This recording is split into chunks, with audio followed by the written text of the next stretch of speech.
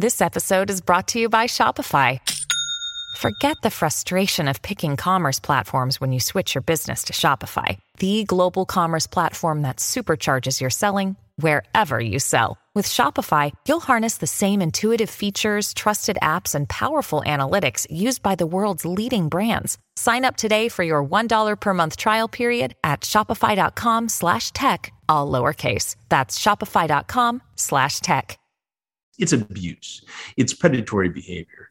It's case after case of knowing exactly who to target so that victim would be the most vulnerable and unlikely to either be believed or to even report what happened in the first place. Why don't you have a seat? Now that's the classic catchphrase, or my impression thereof, of today's guest, a long-time hero of mine. It's Chris Hansen. For those of you who don't know, Chris is a huge star whose show, To Catch a Predator, was massive. It was a massive hit, and I used to sit and watch it with my brother as a teenager. I mean, it's actually quite morose, really, but the concept is that Chris works with police to catch, you guessed it, sexual predators. Now, what they did is they set up a decoy in a chat room who was supposed to be a 12 or 13-year-old boy or girl, and then that imaginary child, which is actually police, would talk with predators on chat rooms and stuff for some time, establishing sufficient evidence so that the predator, once caught, had made their intentions clear in writing and couldn't then pretend that they didn't know the child's age. So they got all the proof, all the evidence. These men would then turn up at the house and talk with an 18-year-old actor who looked like a young boy or girl, and then that actor or decoy would step out, and in comes Chris.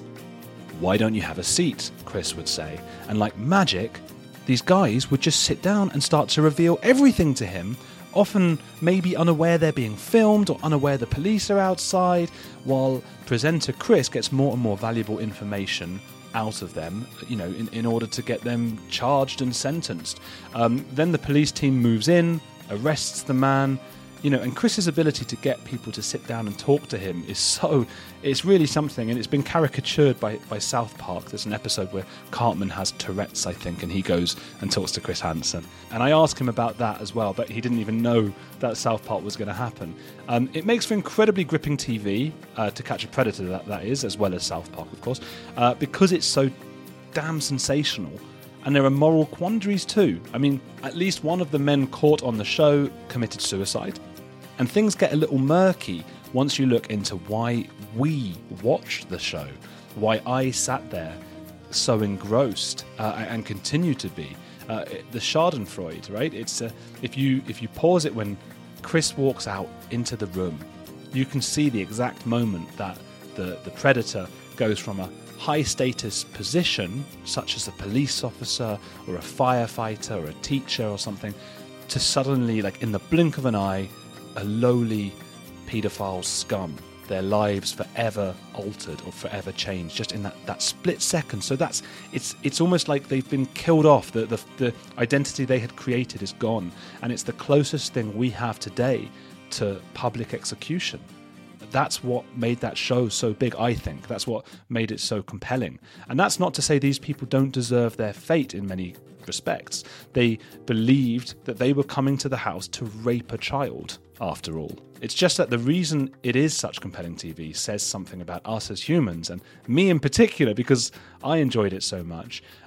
Chris has a thriving YouTube channel of his own name, a podcast as well called Predators I've Caught with Chris Hansen, and has recently made a documentary for Discovery Plus about an abusive YouTuber called Onision, and we'll talk about that at the end. I'll write about this in my newsletter, so do sign up on weeklyedge.substack.com, but for now, you're on the edge with Chris Hansen.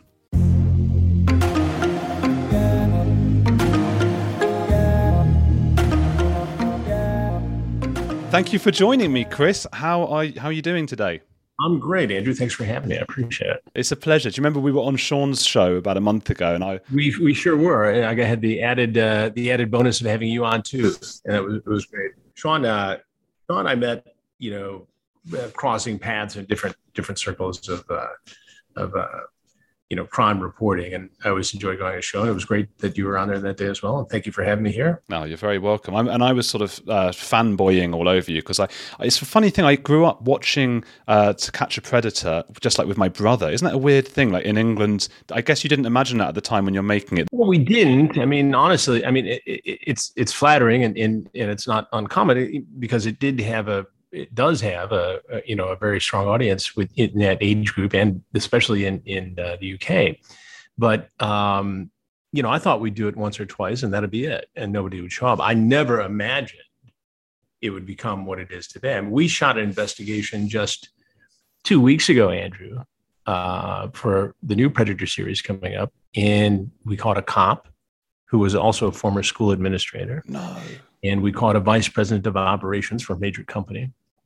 And there was a guy who had been shot up in a huge dump truck, literally two weeks ago, almost 3 weeks ago now. Yeah. And, it's been 18 years since we did the very first Predator investigation. And yet we still have guys showing up. And imagine this. I mean, when we started doing it, we merely had decoys in chat rooms on AOL and Yahoo, if you remember that. And today, with the explosion of social media platforms, where predators can approach children. I mean, there's more opportunity, there's more activity than ever before. We had a case, again, just a few weeks ago, and we're doing a story on this as well, where a 12-year-old girl was contacted on Instagram. A girl who lived in Michigan, contacted on Instagram by a guy who lives in Florida. He traveled up, met her, took her to a hotel for sex. She was injured in that process, went to the hospital, reported it. They tracked it all the way back, arrested the guy in Florida, extradited him.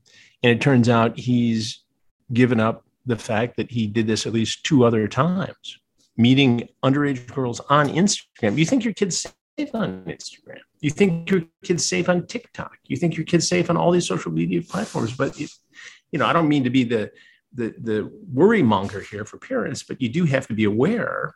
And we see it on the front lines when we do these investigations. Does it keep you up at night thinking about, I guess, all the people you can't stop? It does a little bit. And I take this responsibility very seriously. Look, obviously there's a television component to it, and it's part of my repertoire of journalistic work over the years. And actually, while it's what I'm perhaps most known for, I mean, it's only 10% of the portfolio.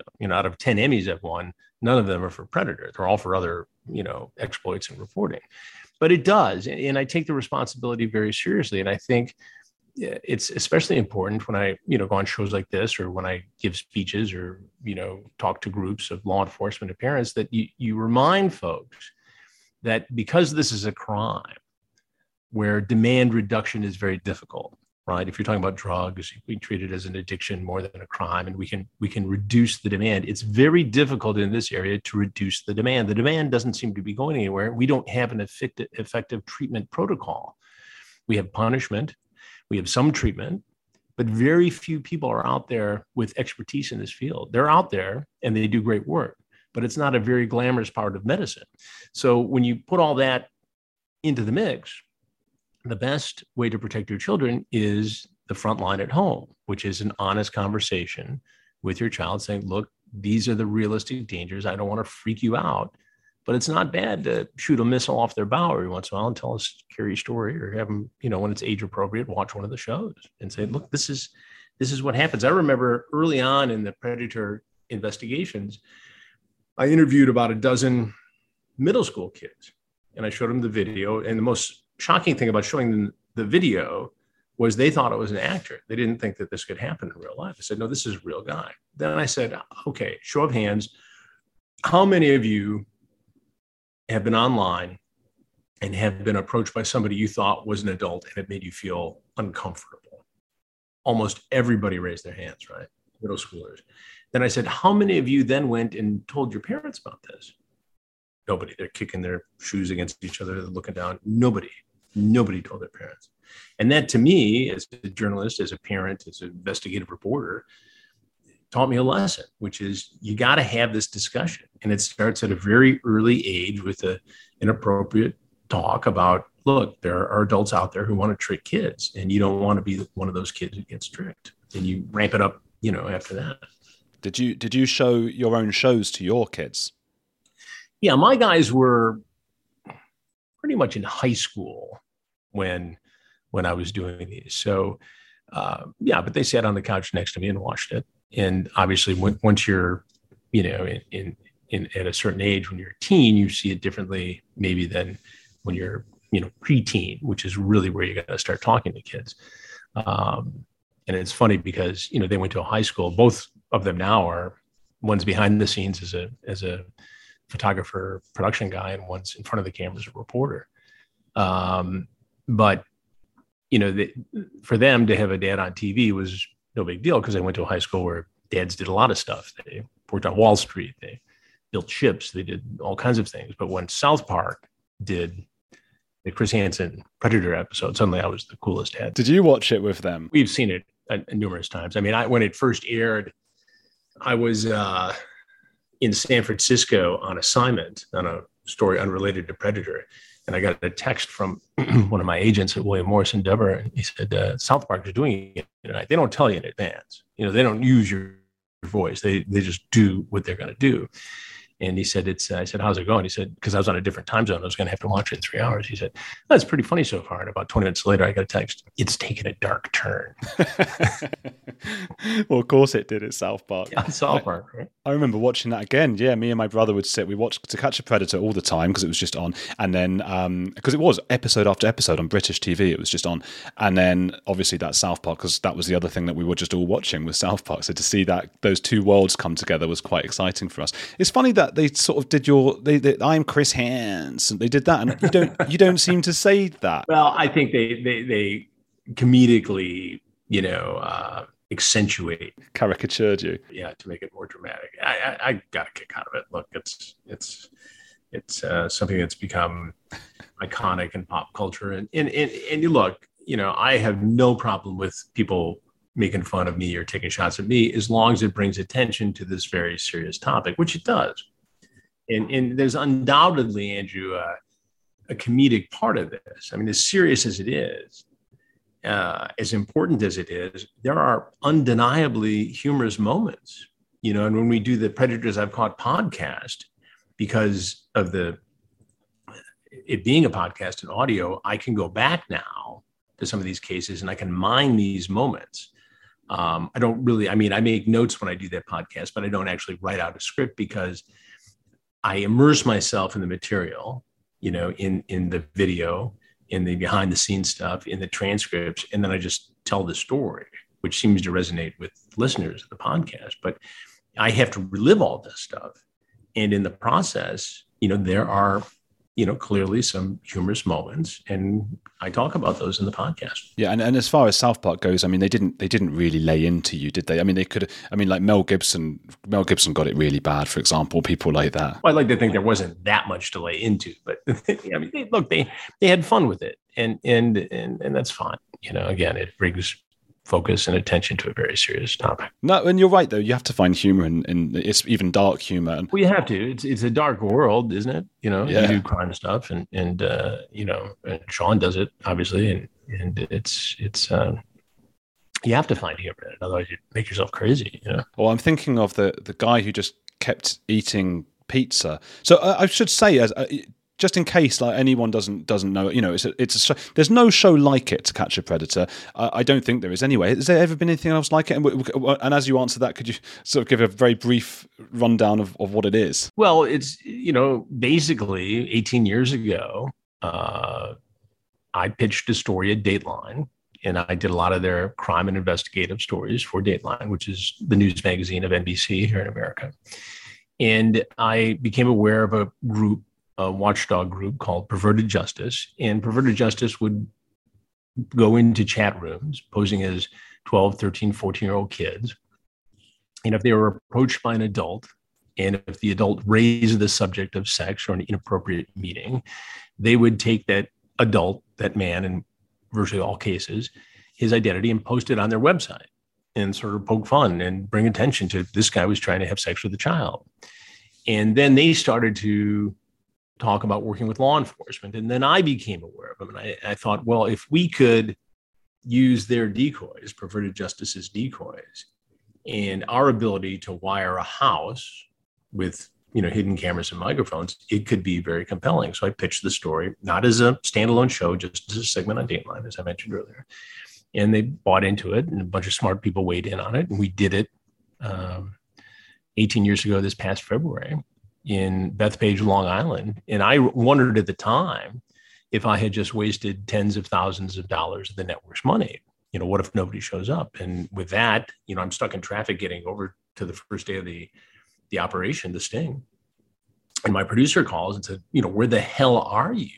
We've got 2 guys scheduled to show up in 45 minutes.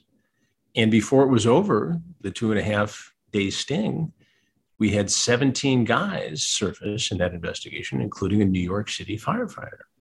And I'm figuring this out as I go along. I mean, I've done a lot of reporting over the years in local news and at network news before that. I mean, I had been at the network, 10 years at that point. So it wasn't, I'd been around the world confronting people. We had done stories on child sex trafficking and sex tourism overseas. And so, there wasn't a lot that shocked me. There wasn't a lot of things that I haven't done that weren't just as dangerous, but this was eye-opening. And, you're closed in, and who is this guy? And that was before we collaborated with law enforcement. We've had to evolve over the last 18 years as to how we do this. Socially, we need to be responsible. For the sake of justice, we need to be responsible to make sure these guys face, some sort of legal ramification. And for our own safety and the integrity of the ensuing law enforcement investigation, we've had to shift.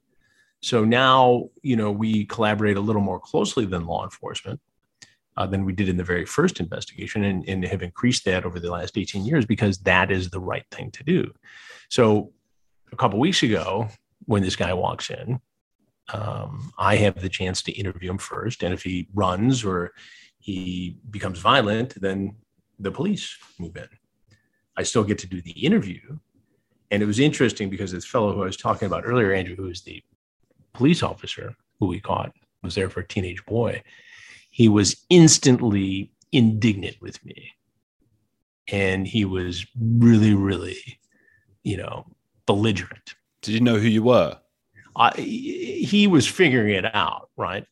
But I didn't know he was a cop at that point, right? We knew we had a name, we had a little bit of background information, but I could tell he was either a cop, a teacher, a clergyman, or some local politician because of his, I will not be put on camera, you're making demands of me. And I'm thinking, you're not really in a strong position right now. And, he's turning away from my cameras, but he's getting caught on all the hidden cameras throughout the house, right? And so he leaves, and I go to the crew and to the people upstairs, the production people and law enforcement. I say, I guarantee you that this is, as I said, a cop or a politician or a clergyman, somebody in a position of authority. And sure enough, they go search his car. What do they find? 3 guns and a pair of handcuffs. He's a cop. And he had been in multiple school districts for years. We've got people coming out of the woodwork now to talk about this guy. In fact, I'm just making a note to myself that I've got to call one of those people when I finish with you, Andrew. Thank you for bringing that up. You're very welcome. Do you ever wonder, do you think that children are that responsive to these, I'm wary of using the PREDATOR word because you told me before we started recording that YouTube picks up on it if you say it too many times. So I think you can use it as many times as you want, and hopefully we won't get to 10 or 20. So, but those people, when they find your decoys, do you think they're thinking, oh my God, this is the 1 in a million thing because none of the other kids are responding to me? Or do you get the impression that they're actually meeting up with these kids, quite real kids often? Well, I think it's happened. I think it's a crime of opportunity, right? So if an adult seeking a sexual liaison with a child finds somebody who's vulnerable, as they did in this last investigation and so many others, as we saw with the 12-year-old girl who was brought into a medical trauma center because of the physical damage she suffered in the sexual assault, I think there are a whole lot of guys out there who will take advantage of it. but there has to be that opportunity. It's like a burglar rattling doors. When the door's unlocked, they come in. So if you lock your doors by educating your children, there's a far less chance of them being exploited. But I mean, clearly, this happens to good kids in good homes too. I mean, there are countless examples of that. But, they're looking for the vulnerable, for the child who's home alone. And that's typically the profile that the decoys use. I'm available, I'm home alone, my parents won't be back. But that's a real life scenario too. A few decades ago, private citizens used to be largely that, private. What's changed? The internet. Think about everything you've browsed, searched for, watched or tweeted. Now imagine all of that data being crawled through, collected and aggregated by third parties into a permanent public record. Your record. Having your private life exposed for others to see was once something only celebrities worried about. But in an era where everyone is online, everyone is a public figure.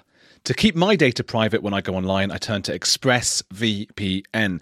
Did you know there are hundreds of data brokers out there whose sole business is to buy and sell your data? The worst part is they don't have to tell you who they're selling it to or get your consent. One of these data points is your IP address. Data harvesters use your IP to uniquely identify you and your location. But with ExpressVPN, my connection gets rerouted through an encrypted server and my IP address is masked.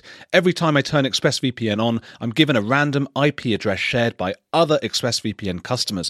That makes it more difficult for third parties to identify me and harvest my data. And the best part is how easy ExpressVPN is to use. No matter what device you're on, phone, laptop or smart TV, all you have to do is tap one button to get protected. So if, like me, you believe that your data is your business, secure yourself with the #1 rated VPN on the market. Visit expressvpn.com/heretics and get 3 extra months for free. That's expressvpn.com/heretics. Go to expressvpn.com/heretics to learn more. Hey, it's Andrew. If you're enjoying Heretics, there's another podcast I want to recommend to you, especially if climate change, global conflicts, and an upcoming election are making you feel like we're on the brink of disaster. What Could Go Right is hosted by Progress Network founder Zachary Karabell and executive director Emma Varvaloucas. On What Could Go Right, the hosts sit down with expert guests to discuss the world's most pressing issues without resorting to pessimism or despair that we hear so often. Instead, they look back at how far society has come and look forward at what it will take to achieve an even brighter future. Is progress on the way? They may not have all the answers, but on What Could Go Right, they're asking the key questions. Tune in to hear interviews with upcoming guests like writer Coleman Hughes, CNN host Fareed Zakaria, and economist Alison Schrager.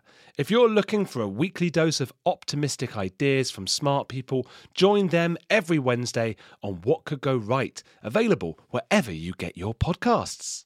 How do you decide the age or the supposed age of the decoys? Because sometimes they're 12, 13 or 14, aren't they? We mix it up just to, sometimes we'll see how depraved the predators might be. And so we'll use the profile of a 12-year-old girl.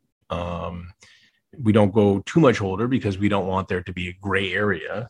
You sometimes get in a situation where the potential predator is 19 or 20.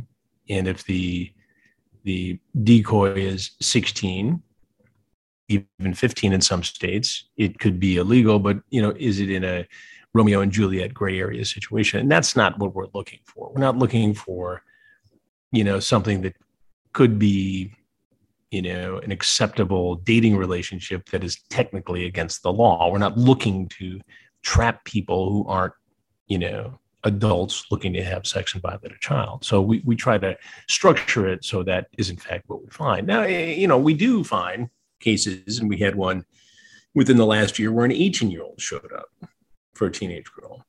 And, I was criticized a little bit for doing the story on him. But he did show up with sexual toys. There was talk of, doing aggressive things with a child. There was talk of him having done it before. He was a babysitter for younger children. And we did the story, and I handled the interview in a different way because he was 18. But you could argue, I think, Andrew, that what's the difference between the harm an 18-year-old kid causes a child and a 38-year-old kid, 38-year-old man? I mean, it's still harm. It's still an adult. I mean, people can make their own judgments about what was really going to happen. But in this case, I felt it arose to the threshold of reporting on it. It sounds like it wasn't a one-off either. If that this person was babysitting and sort of, they were grooming. He had exposure to children. Now, the only positive potential news here is that the psychiatrists and therapists that we talked to about this will tell you that the earlier there is an intervention, the better chances that you can fix somebody and prevent them from doing it again. So, can you fix somebody then? I think some people can be. And again, I'm not a therapist. I don't have expertise in this, but I've talked to a lot of people. And in my experience, these guys break down into 3 different categories. You've got the hardcore heavy hitters. I mean, these guys, you just got to lock them up forever because they're going to offend. Without the internet, they'd be at the mall, or the bad Little League coach, or the bad soccer coach, or, whatever, hang out at the mall, at the food court. Those guys are, true predators, true pedophiles. And then you've got the younger group who are opportunists, who say things and try to find somebody online because they're socially inept and they have a difficult time engaging one-on-one or in small groups. And those are the guys in their early 20s who you'll see approach, a teen girl. It's wrong, it's illegal, but they justified in their mind that if it works out, then at some point she'll be old enough and it won't be a problem. And to me, the most interesting category is this group in the middle, adults who have a predisposition towards underage boys or girls, but wouldn't act on it without the internet, the anonymity, the 24/7 access, and the addictive nature of it. And these guys get into these chats. They admit that they're wrong. They admit that they could go to jail. We see this all the time in transcript after transcript. You can't tell anybody. You got to erase these texts, and they show up anyway. They can't help themselves from crossing this line between fantasy and reality, and they're knocking on our door. And we hear the same excuses over and over again. We heard it just a couple of weeks ago in this most recent investigation. We're going to do a sampling of it on the YouTube channel, I think, this week, and then it'll air in the next television series. But, the guy tells me he was just there to help the girl. She was in a predicament, and he was there to talk some sense into her. Well, I've got the transcript. I know how this went down. And then the inevitable question for me, do you have children? And sometimes the answer is yes. And how would you respond if you weren't home and a guy came over to have sex with your children? They wouldn't like it. And that to me is just the most mind-boggling part of this is like, wait a minute, you have this whole life. You're the vice president of a company. We've had doctors, we've had clergymen, we've had people from all walks of life, and you're going to blow it all to what? To rape a child? That child's not old enough to give consent. It astounds me that this takes place and still does. With that in mind, and also you were saying before that, it's not something that you can really, you can't really solve it apart from making parents more aware and speaking to their children, because there are always new pedophiles being made, where do you stand on, I think America and the UK have got mandatory reporting. If a potential pedophile goes to a therapist, for example, they can't go and talk about it because they'll be reported to the police. So would it not be better if they could actually talk about it and get help? Well, that's a good question. And, I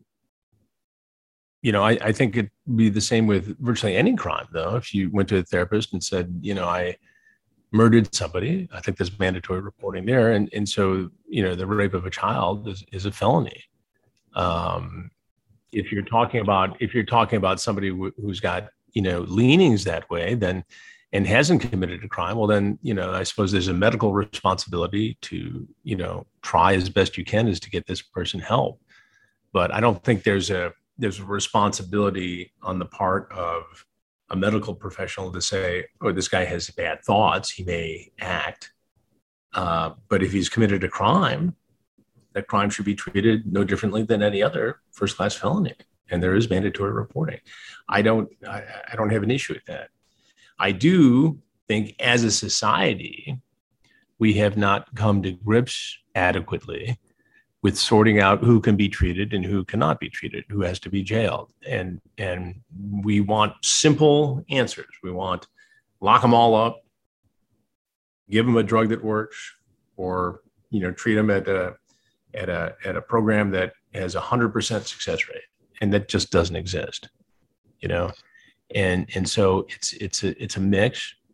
We're going to have a husband and wife therapist team who I met at a conference on human trafficking in Houston on the podcast very soon, as well as a psychiatrist who's worked with the U.S. Marshals, who I've interviewed before, who's brilliant at this. And these people that's what they do. That's their practice. And I know there are thousands of them out there I am not aware of who do the same work. But I think it's important to have this discussion. And nobody wants to, you're going to sit down at the dinner table and talk about therapy for sex offenders. I mean, if you have a medical license in this country, do you want to work on Park Avenue, doing cosmetic surgery or dentistry? Or do you want to go into federal prisons and interview sex offenders? It's tough work. I mean, thank God people do it, but it's tough. It's interesting what you're saying about programs of 100% efficacy. In the UK, there was one that I think was state sponsored or run by the states, and it was awful because for years and years, it was sex offenders and for adults and children, people who were offending with adults and children, and they found that people were worse. When they came out, they had worse rates of reoffending. And what was happening is that because they were putting them all together in this clinic, they were sort of swapping tips and pushing each other on and telling each other it was normal. So that's one of the challenges, I suppose, that we have. Well, it's like a bad drug rehab facility where, the kids go and they just learn how to talk. All they do is talk about how they're going to score if they get out and do drugs again. Exactly. I was living in Berlin for a couple of years, and they've got a really interesting system because they don't have mandatory reporting, and there again it's state backed, and it's called Don't Offend, and people go there. Basically they hide their adverts. Don't Offend hide their advertising. They make like a fake video file so that the predator thinks that it's going to be that, and actually it's an advert saying call us if you want help, and it's total anonymity. So the clinic can't even press charges or anything if they wanted to. That's the point, because they don't even have their names or numbers or anything like that. It's you come in and we don't use your name, and that apparently gets more of them to come in. The problem is they can't prove that it's working because the stats, because of the anonymity. Yeah.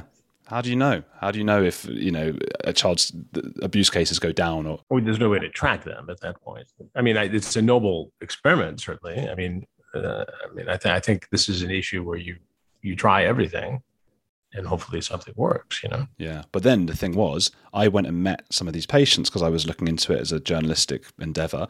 And the first guy I went to meet, he gave me an address, and the address was a swimming pool, a public swimming pool, which is quite popular in Germany, the Schwimmbad.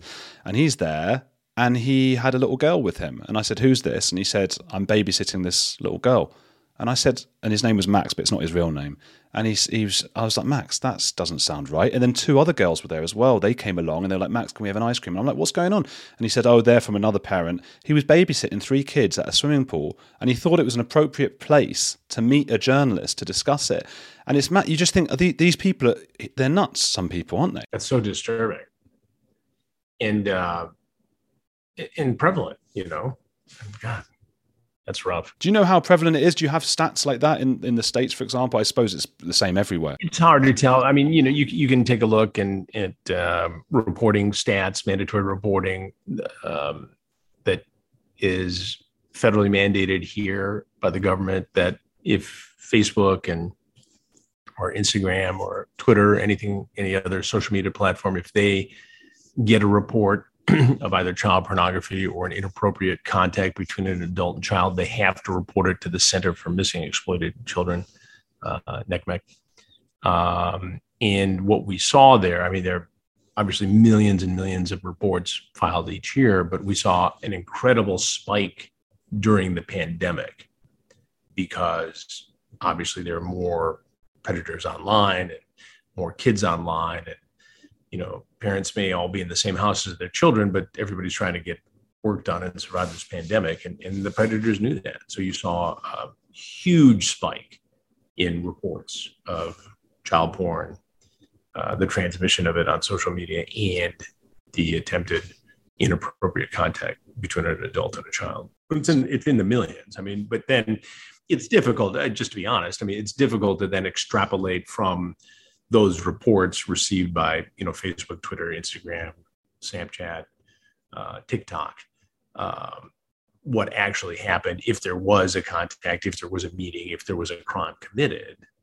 Again, those are just very difficult stats to come by. No, I can imagine. Hey, do you ever get on Catch a Predator and the variation, the spin-offs of it? Do you ever get women coming in who are trying to abuse? Never had one in our investigation, and the psychiatrists tell us that it's because when you look at the cases of female predators, you're more likely to see the teacher-student scenario, that the female predator doesn't like the anonymity. It's happened, and I wrote about it in a book I wrote on the whole experience several years ago. But we've never seen it in any of our cases. And typically, again, the cases that make headlines, at least, are the ones where that's the teacher hitting on the kid. Female teacher hitting on the kid, and the male predator, gets off on the anonymity in some cases. That's attractive to him. So that's who we see. Does one case stand out as the most sort of one that sticks with you, or is most horrific, or anything like that? Well, it's about 100-way tie for first, but the guys that had offended in the past, we had a guy in Riverside County, California, Thomas Bodner, who we dug into his past and found out that he had offended twice before. And we actually interviewed, one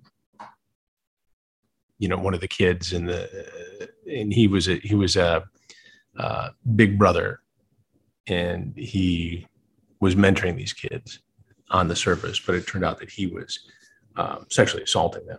And he had 2 previous convictions and had done time.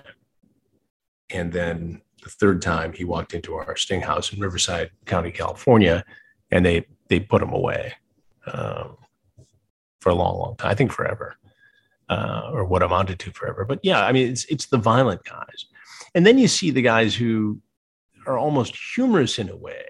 Like this week, we profile a guy, Owen Lee, who's a 38-year-old who walked into our investigation in Flagler Beach, Florida. This is for the podcast Predators I've Caught with Chris Hansen. And he was known in circles of people who follow all of the investigations as the polite predator. He walked in, he took his shoes off, he commented on the decor. We had an on-site decoy with whom he chatted. But at the end of the day, that's all fine and good, but he was going to rape a child. Right? That was what he was there for. So I don't care whether he was polite or whether he was rude or whether he had done this in the past or not, or what he told the cops about his bad marriage. He was going to harm a child. And he ultimately pleaded guilty in that case. And then I come to find out in the research for this week's podcast, the one that just dropped today, he was investigated by police several years later for lurking about a middle school bus stop. I mean, hanging out, pretending that he was on a cell phone while he was watching kids. And he was a registered sex offender.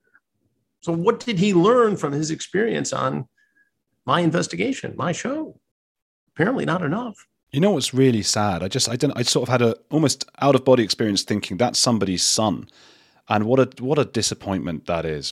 And what about to his wife or to the predator's children? I mean, we had a guy who showed up in California in Petaluma, Sonoma County, who was a doctor, an oncologist who was head of a company that was on the cutting edge of curing cancer.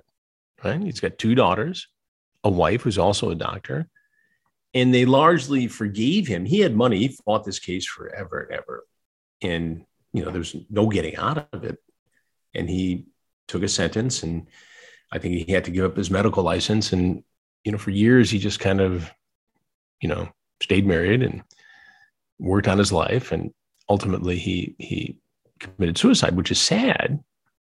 But, what happens if he didn't get caught? what would he have done with a young girl?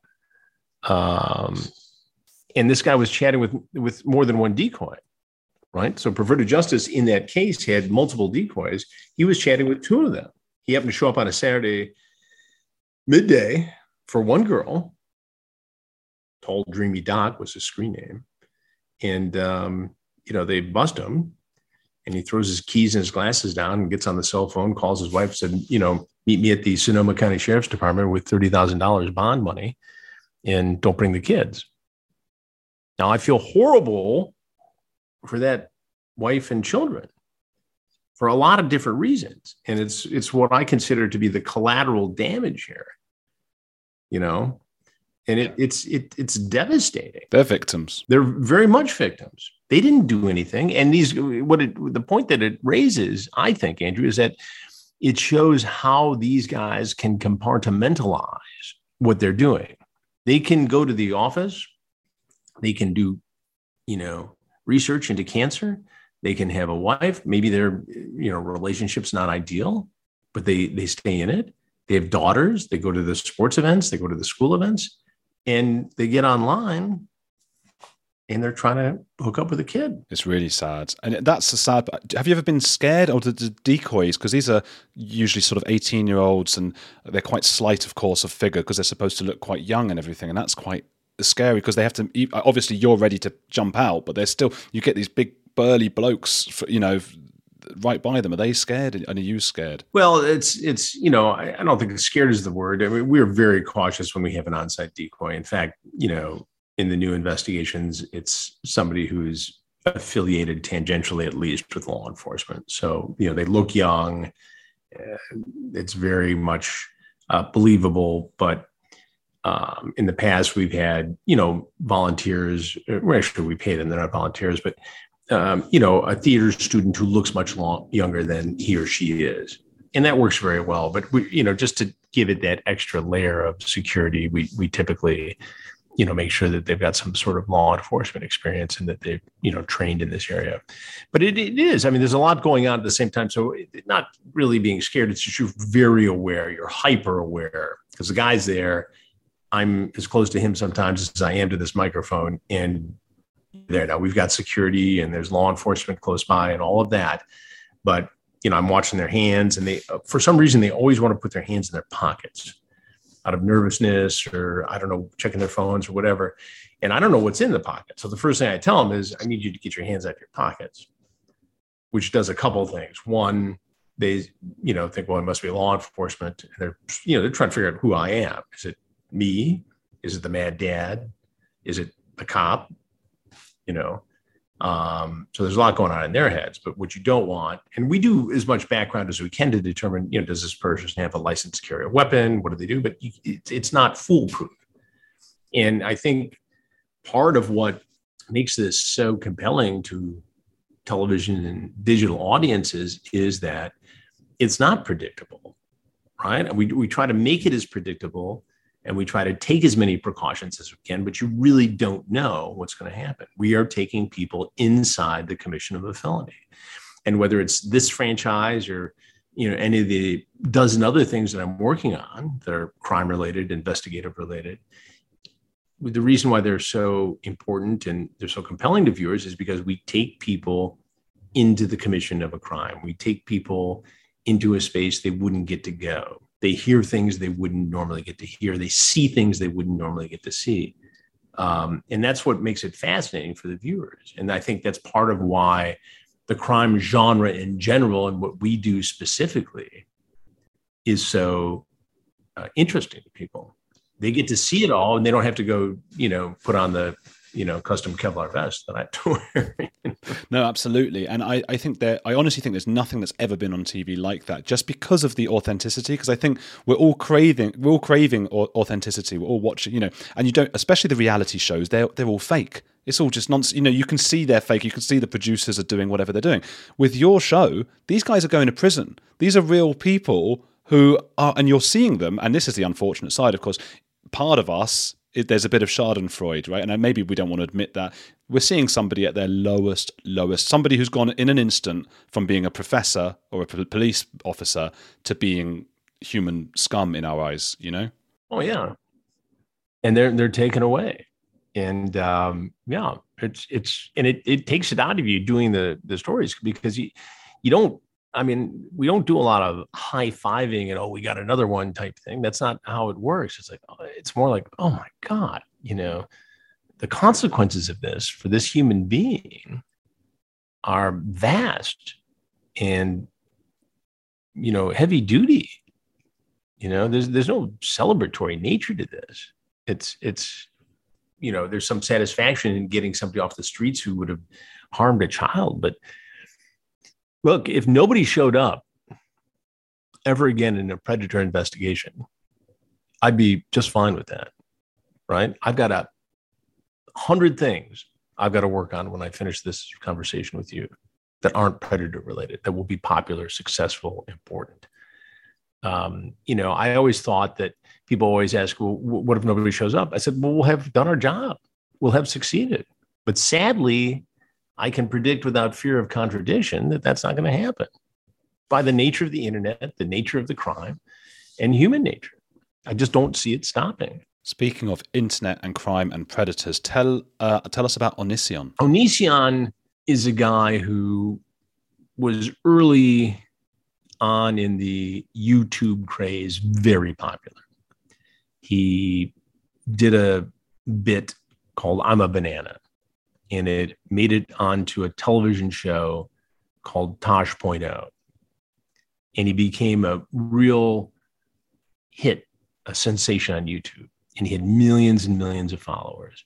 And then at some point, he transitioned into a guy who would do videos and talk about teen angst, targeting young girls. And he would chronicle his own controversial, colorful life. And at some point, he crossed the line and was having some of these girls come live with him and his spouse. There were allegations of sexual impropriety, grooming, predator behavior, some accusations of sexual assault, some accusations of transmission of what could be construed as child porn, targeting both him and his spouse. There were numerous calls to his home, to police complaining about activity. In one case, his 2-year-old child fell from a second-story window with both parents home, almost died. At that time, he was on the phone with, or texting inappropriately with a fan. And all these fans came forward to talk about this case. And we started reporting it on our YouTube channel, Have a Seat with Chris Hansen. And we interviewed a lot of the victims. And there have been law enforcement investigations. YouTube has investigated. We did a documentary for Discovery Plus, which lays all this out. He has been vehement in his denial of committing any crimes, absurdly suggesting that in some cases the alleged victims were the perpetrators, sexually assaulted him and his spouse. I mean, crazy stuff. And if you watch him come unglued in some of these videos, he will claim it's just theater, but it's abuse. It's predatory behavior. It's case after case of knowing exactly who to target so that victim would be the most vulnerable and unlikely to either be believed or to even report what happened in the first place. So all of this comes to a head as we do this documentary for Discovery Plus, which if people haven't seen it, they should. And 2 different law enforcement agencies investigate. 1, the FBI, 2, a sheriff's department in Washington State, where he lives. It's in the midst of the pandemic. A lot of people got away with a lot of crimes during the pandemic because law enforcement, prosecutors' offices, district attorneys were only focusing on the loudest noise out there, homicides, protests. And so he has thus far escaped criminal prosecution. But finally, after laying all this out there, YouTube responded and demonetized him, took away his platform in terms of making all this money. And I just tell people, look, watch the documentary. You can judge for yourself what this guy's been up to. But he doesn't have the guts to do an interview with me. I read that he wanted nearly $500,000 to do an interview with you? Well, he's been all over the board. He's not a sane human, right? So initially, when I asked him to do an interview, he wanted $350,000, and then he threatened to sue. He's threatening to do all kinds of stuff, and he can't because there's nothing to sue about. In fact, I wouldn't be surprised if he's the target of some sort of civil suits by victims at some point. He sued the wrong Chris Hansen, I think. What happened was we decided that since he didn't want to do an interview, we'd go in person to give him the opportunity to do an interview. So I went out with a crew, knocked on his door. He wouldn't answer, and he called the local law enforcement. So they show up. I explain, I'm Chris Hansen. I came here to interview this fellow. Nobody answered the door. We left the property. We're not going back on the property. We're not going to harass him, but that's what we're up to. And they went and interviewed him, and we didn't, commit trespassing. We knocked on his door. And it was from that we found out about the incident where his child almost died. I mean, how does a 2-year-old fall out of a second-story window with both parents home? How does that happen? He looks, excuse my French, he looks fucking mad. I mean, I just had a look now at his YouTube page. He is mad. He's a whack job. But, whack jobs can commit crimes and cause harm to people. And that's what he's done. Now, he's been lying low. He occasionally will pop up and generate some sort of misinformation campaign about me or make some allegations or say something, totally stupid. But, he's in this limbo now. But at least YouTube recognized that what he was doing, we literally in this documentary transposed the, terms of service cartoon they put out, right? Good touch, bad touch type stuff. And intercut what he has done.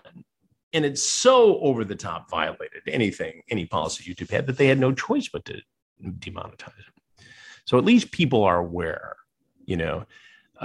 thus far, right, there have been no criminal charges, but, he's not out of the woods there yet. And he's certainly not out of the woods civilly. These people he was sort of grooming and bullying and sort of doing pranks on that are not really pranks. Were they underage girls? Some were. In one case, he actually got a girl's mother to sign away guardianship to him. What? What mother did that? The mother of one of the girls. How old was she? She was 16 at the time. And yeah, signed away. So there's a lot of responsibility here. And look, I'm not out to shame parents or anything. Whoever committed the crime. But, he was very careful about not having young women visit his residence until they barely reached, the threshold of being legal in that state, in Washington state. So was every contact illegal? Not necessarily. Was it wrong? Well, there's a whole lot of wrong here.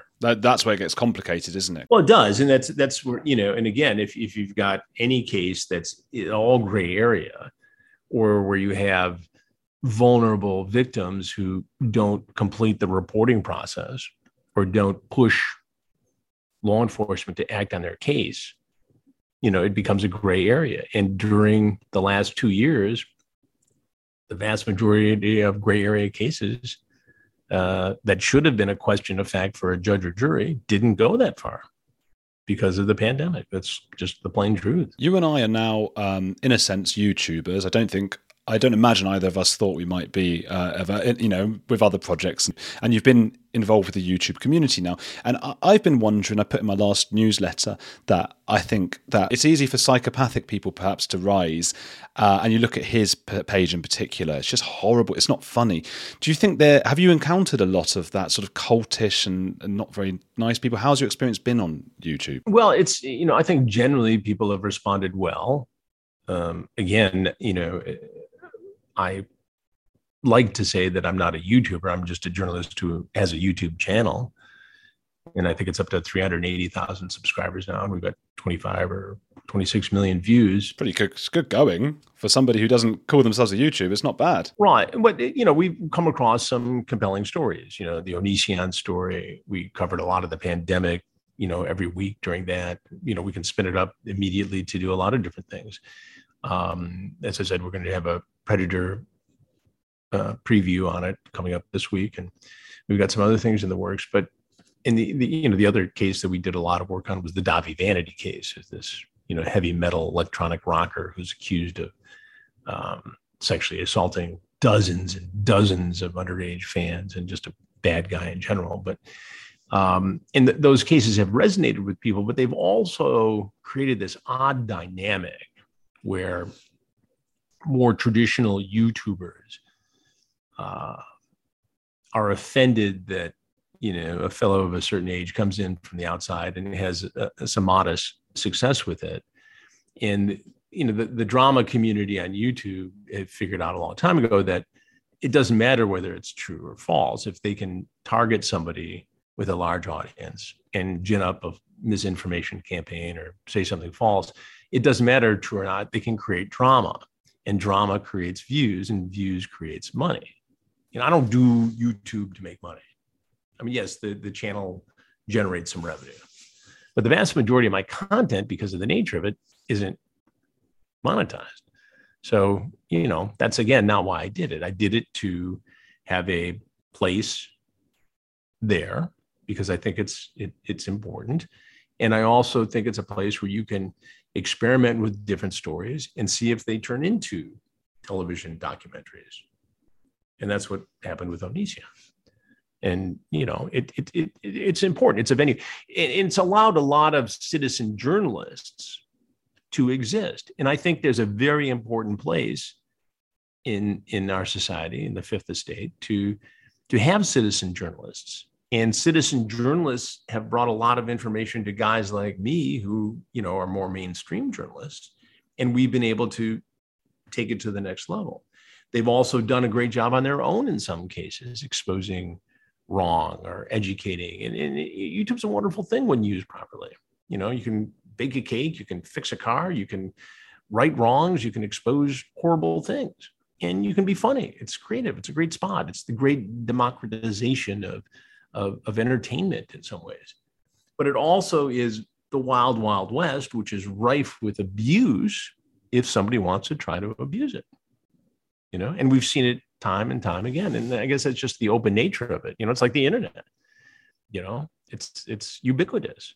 And so it's a wild animal to try to, keep in check or monitor. But the idea sort of is to have something that's unmonitored, unfiltered, that goes direct to viewers. And I think there's a vast appeal there. And I've seen it because I've had, as I mentioned, some modest success with it. Chris Hansen, you've been on the edge. Thank you for coming on. Thank you for having me, Andrew.